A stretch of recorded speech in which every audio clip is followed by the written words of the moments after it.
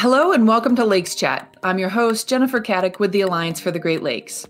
Spring marks the beginning of our Adopt a Beach season, and our volunteers are getting ready for their spring kickoff cleanup events later this month. This year marks our 20th year of collecting data as part of the Adopt a Beach cleanup events. At each cleanup, volunteers tally every single item of litter collected, and the data is entered into our online database. We've learned a lot from 20 years of data, but the biggest takeaway is all about plastic. About 85% of the litter picked up from Great Lakes beaches is made partly or entirely of plastic. Our volunteers are on the front lines of keeping plastic out of the Great Lakes. But we know volunteer efforts alone aren't enough to fix the Great Lakes plastic pollution problem. Researchers at the Rochester Institute of Technology have estimated that about 22 million pounds of plastic enter the Great Lakes each year. We need to stop plastic at the source before it even reaches our beaches. Today, we're chatting with Andrea Densham, a senior strategic advisor to the Alliance for the Great Lakes, and we're going to talk with her about plastic pollution and how we can stop it at the source. So, hi, Andrea. Welcome to Lakes Chat. Thanks for having me. Great to be here today. Great. Well, let's start with a little bit of context. We've talked about plastic pollution on some of our prior episodes, but give us, we talked a little bit about some numbers, but give us a sense of how big the plastic pollution problem is in the Great Lakes and globally. It is a really big problem. More than 90% of the single-use plastic used ends up in landfills, and sometimes it ekes out of those landfills and into our rivers and streams, and often into the Great Lakes, as our volunteers have found year after year. And the reason why this is happening is because production has increased. So starting in the 1950s, we were making about 2 metric tons annually of plastic. Now we're at 400 metric tons, and it's estimated that that will double by 2040, and then triple by 2060 if we don't do anything now to change that. That is an unbelievable doubling and tripling over a really short period of time. And it's not surprising that we're finding so much plastic in the Great Lakes. As you noted, that 22 million pound number is just an estimate. That's just an estimate of how much plastic is getting in the waterways. And we know that it is not just solid pieces of plastic, but pieces that slowly break down. We'll talk more about that, but it is a really substantial problem. And the last thing I'll say is that the greatest growth in plastic is around single-use plastic. Single-use plastic, a water bottle or packaging that whenever you buy is completely wrapped in plastic or has some packaging in it. Right now, that total is about 40% of all the plastic we're finding is made out of packaging. It's estimated by the time we get to 2060, 2/3 of the plastic created is going to be out of packaging. So we have an opportunity right now to change that trajectory and to make a difference. Even though I've, worked on plastic issues for quite a long time now, those numbers are always just so staggering. And I think a lot of times when people think about the sort of end result of plastic pollution, we think about the big floating masses of plastic out in the middle of the ocean, what we would think is sort of unspoiled areas with all this pollution. And certainly that's a key issue, but that those big masses of plastic aren't necessarily the problem here in the Great Lakes, right? Our concern is more about the microplastics. So tell us a little bit about what microplastics are and why we should be concerned about that. Yeah, microplastic just refers to the size. So, there's micro, which is one size that scientists use to measure the size of it. There's even nanoplastic, which is even smaller bits. And it is that piece of plastic. So if we think about the classic, iconic water bottle, it breaks down. And it's made of, I think it's really important to think of what plastic's made out of, right? 98% of all plastic is made of fossil fuels, primarily oil or gas, and then chemical additives. So as that's breaking down from that one piece of that one plastic water bottle to little and smaller pieces, it is leaching off that oil, that gas components and the potential chemicals that made it. And it's impacting wildlife as well as humans, because that's becoming, all of that is decomposing and coming into our waterways. We know that those Great Lakes, I live here in Evanston, Illinois, and that water in Lake Michigan is what I drink every day. And the water right next to me is water that came from Lake Michigan. And in there is most probably microplastic and nanoplastics. So it's a concern for all of us. And the last thing I'll say about that is that we've increasingly learned that the chemical additives and the petroleum byproducts can be a big concern for endocrine disruptors. So there's a real human health component to this as well that we need to pay attention to. But when you hear the word microplastic, it's just about the size. It just means it's really, really small. Yeah. And so, going to sort of solutions to try and figure out how to manage all of this plastic that's gotten into our environment, we're also used to sorting out the recyclable plastic from the trash at home or in the office. And I've always assumed that plastic, when I dutifully separated it out into my curbside recycling bin, that it somehow got repurposed and changed into something else, that I was theoretically using down the line. But it's my understanding that very little of the plastic produced is recycled. Why not? And where does it actually go? Yeah, there are two big problems on the why not. One is really about the manufacturing choices, about what types of plastic is created. I have a glass bottle of olive oil here, and it's made out of glass, right? That glass is glass. There's one kind of glass. I mean, there can be different colors, but there aren't 7,000 different types of glass in terms of recyclability, right? When it comes to plastic, there are an extraordinarily different sets of components using different chemicals, different polymers to make the plastic and make it into whatever the packaging is. And some of those are recyclable and easily recyclable.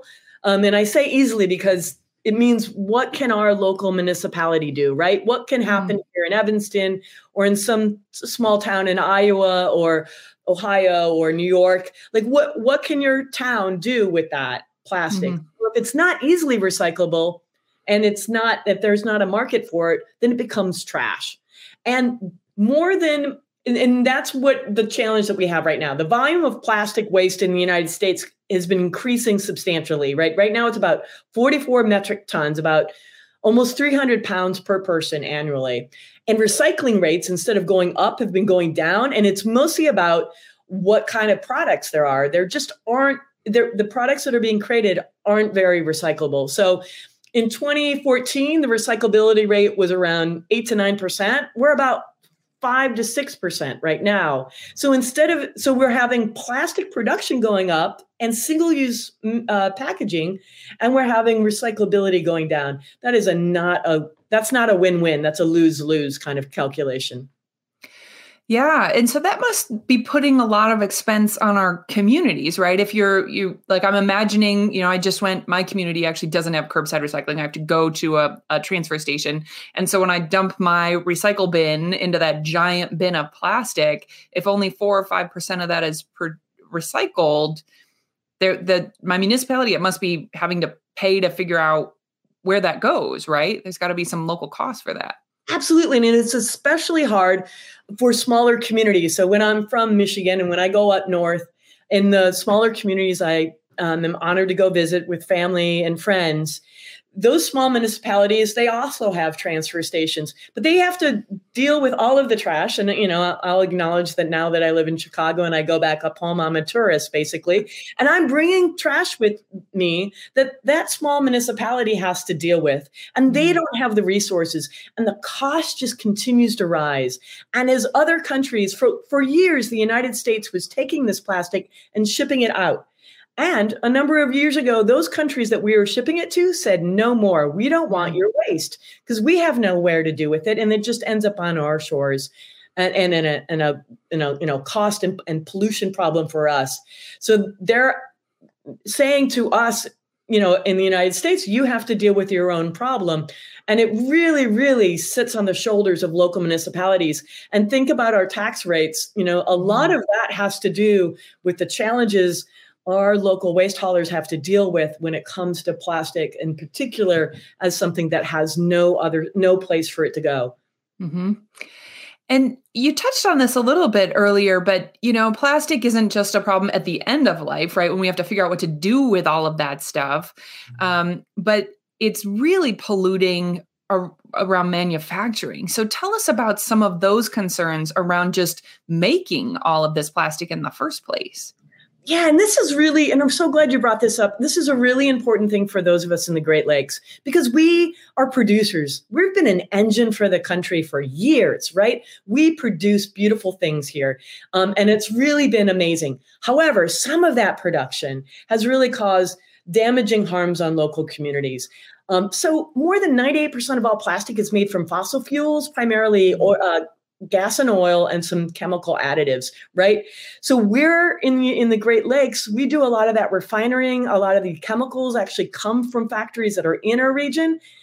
There is the opportunity, though, for us to move to other substances that aren't as poisonous. Our friends in Canada in 2021 decided that we looked at the production of plastic and what plastic was, and they now consider it to be a pollutant, and it's been added as a pollutant to from the Canadian EPA, the equivalent of the United States EPA, and we know, and in fact, there was a really interesting recent report called the Monaco Commission on Plastics that looked at the link between human health and plastic production. And it really illuminated some of the great harms that happen, including the impacts on fence-lined communities. Those are the communities that live near those factories or work in those factories.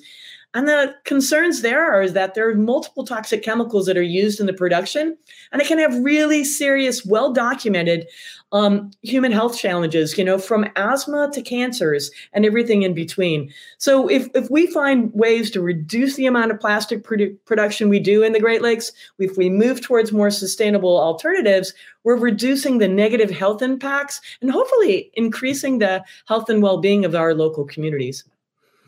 Yeah, and I would assume, just based on the patterns in this country, that those plants are typically near other manufacturing facilities. And a lot of times those communities that are sort of remaining, that are near manufacturing facilities are, what we might consider environmental justice communities, communities that have a long history of, impacts from manufacturing. So it sounds like it really is a serious problem for a lot of our communities.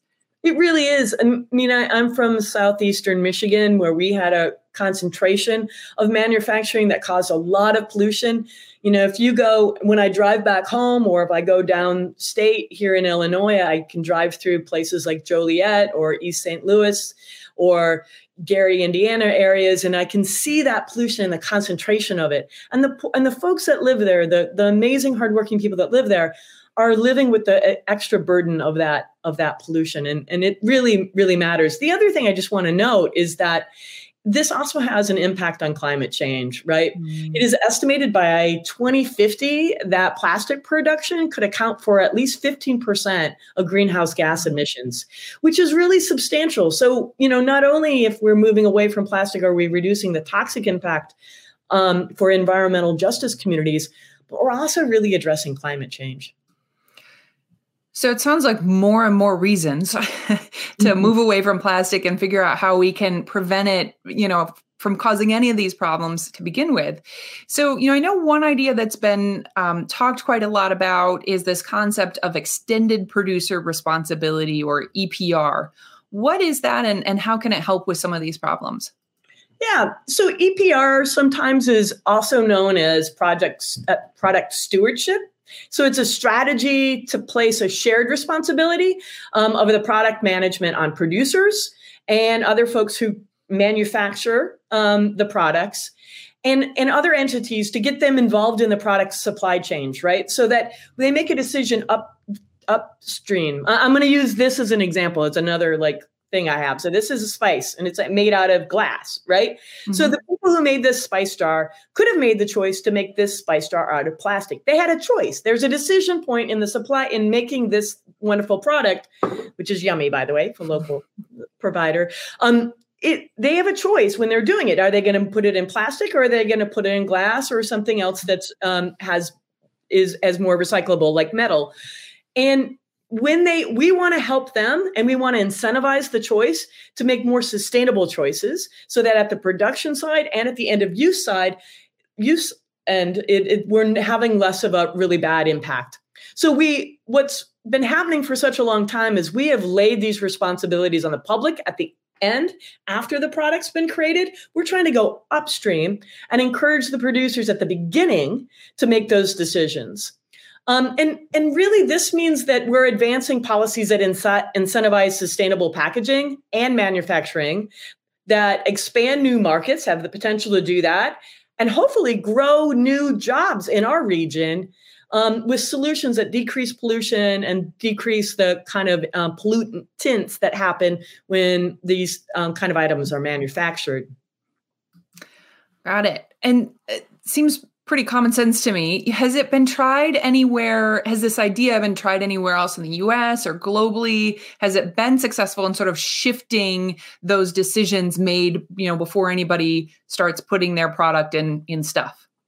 Yeah, it has. Across the world, this idea started in the 90s, and it's been in countries all over the world, including our neighbors in Canada, places like Spain and South Korea, the Netherlands, Portugal, and the different, our friends in Canada, each one of the provinces has their own EPR type of models, and some are much more productive than others, and they're all learning in real time how to be better.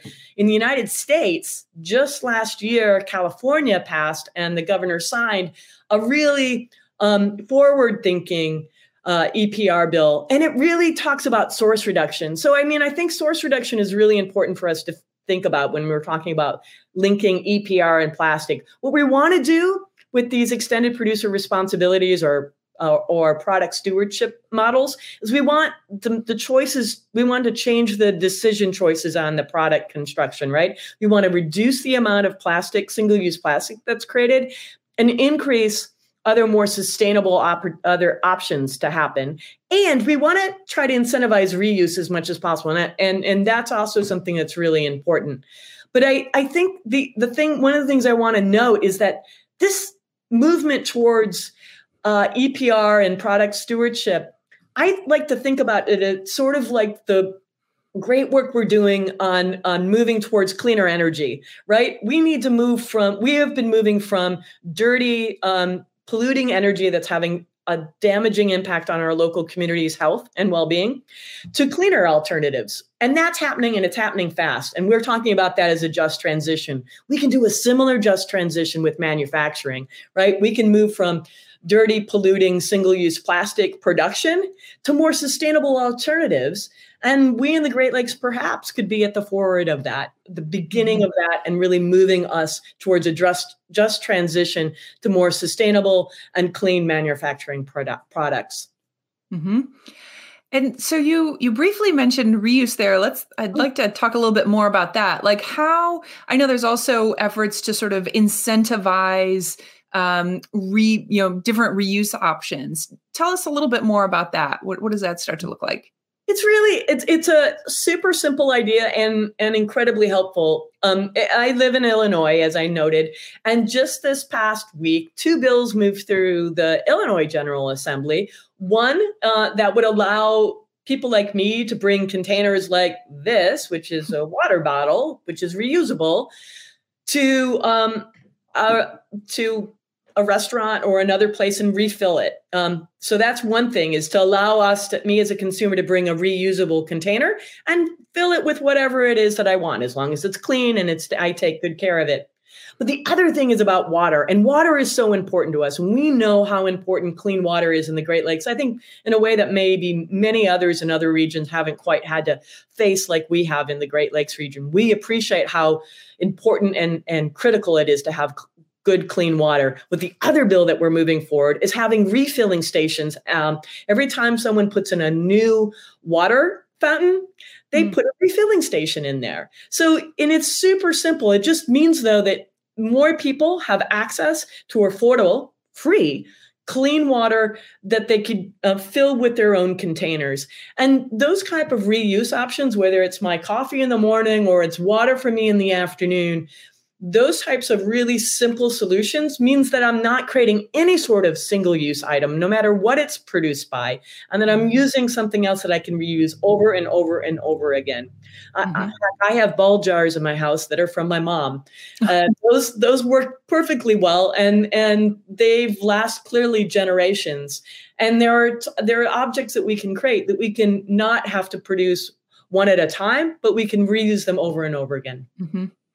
And would any of this just sort of occurs to me? I live in a house that was built in the 1800s, and there's this funny nook in my kitchen. I finally figured out, I think it was a milk bottle spot, where in the old days, right, that you'd had your reusable milk bottle and a milkman would come deliver it. And so you'd put your used ones there. He'd take those, put some new ones in there, and keep, hopefully reusing those bottles. Would any of this legislation sort of incentivize manufacturers to do that kind of thing, to go back to that model? Like, okay, if I buy milk in a glass bottle, I'm happy to bring it back to the grocery store and get Absolutely. Another one. There's a couple co-ops I go to that I still can get those glass milk containers. And as a kid from a dairy farm, I didn't grow up on a dairy farm. My grandparents had a dairy farm, and they really loved it in a glass container because they felt like their product actually tasted better. They had a lot of pride in what the milk that they grew, and they were much more happy to see it in a glass container. Yes, these EPR systems and product stewardship really try to incentivize manufacturers, big and small. So from that small little dairy to big global companies, to move towards reuse. And that reuse is really beginning to happen. People are thinking about it and moving forward with it. Häagen-Dazs has tried out a reuse system. And one of the things that I've heard from them is that they love that it actually keeps their product tasting better than it does in other containers. So, I think that is one of the things we're trying to do. When we incentivize positive things, it's extraordinary what creativity is out there. And that's what we have to unleash. We have to unleash new creativity, that we're full of smart people that can help us come up with great new solutions, even that could even be better than what we have right now. Mm-hmm. And so it sounds like, a lot of times in the conversation around plastic pollution, people talk about taking away things, right? You can't have this or you can't have that. But it sounds like if we were to shift towards some of these concepts around, product stewardship, extended producer responsibility, however you want to frame it, reuse, that as a consumer, we could still get all the same things. It's just going to come in a different package, right?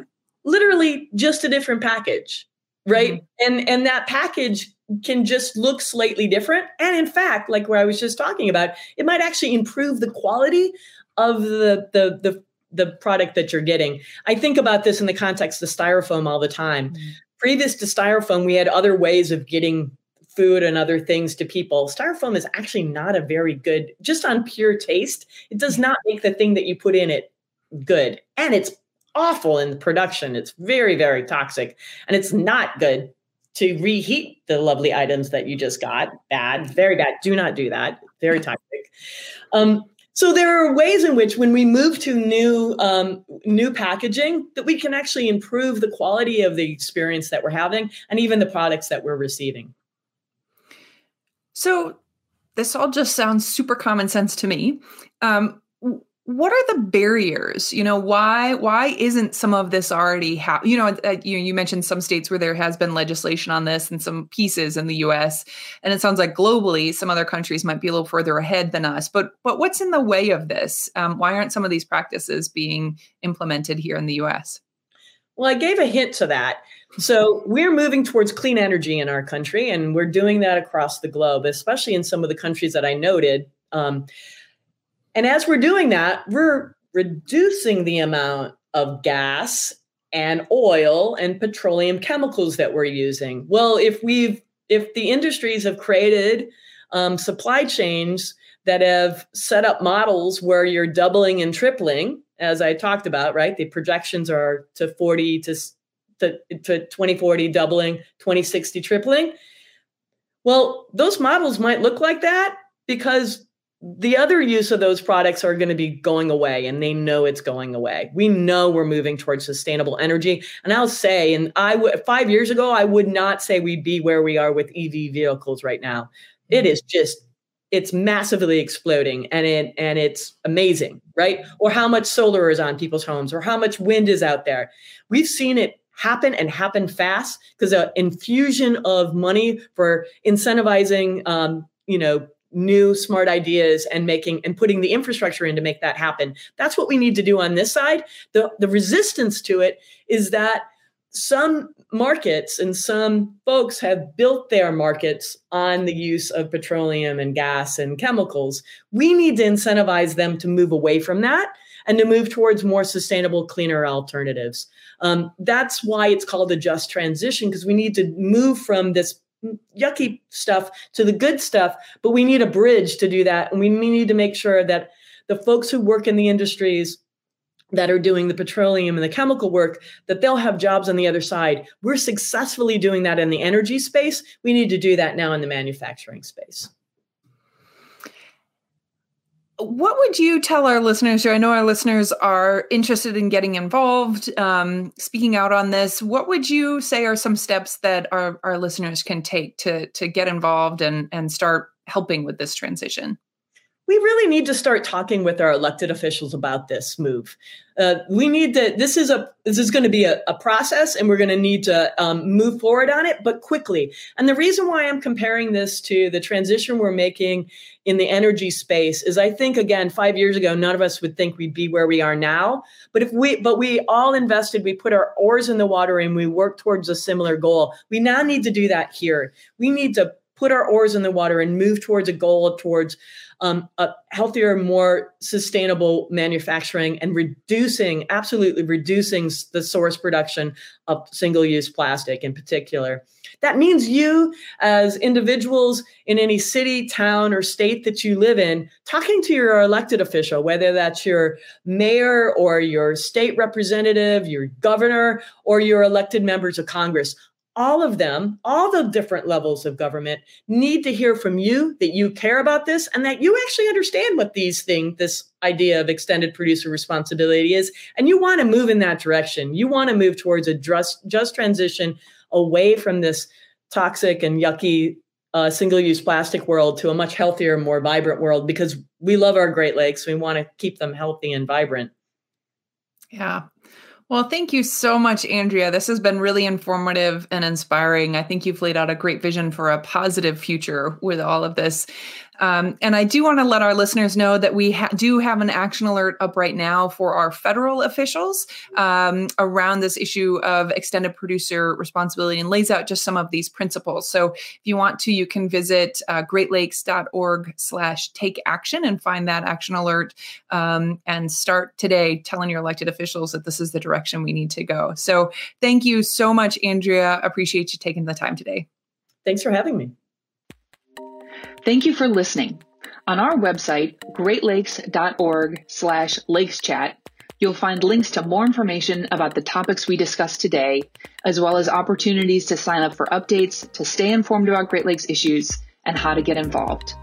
Be sure to subscribe so you'll know when the next episode is released. A special thank you to my colleague, Michelle Farley, who produces this podcast.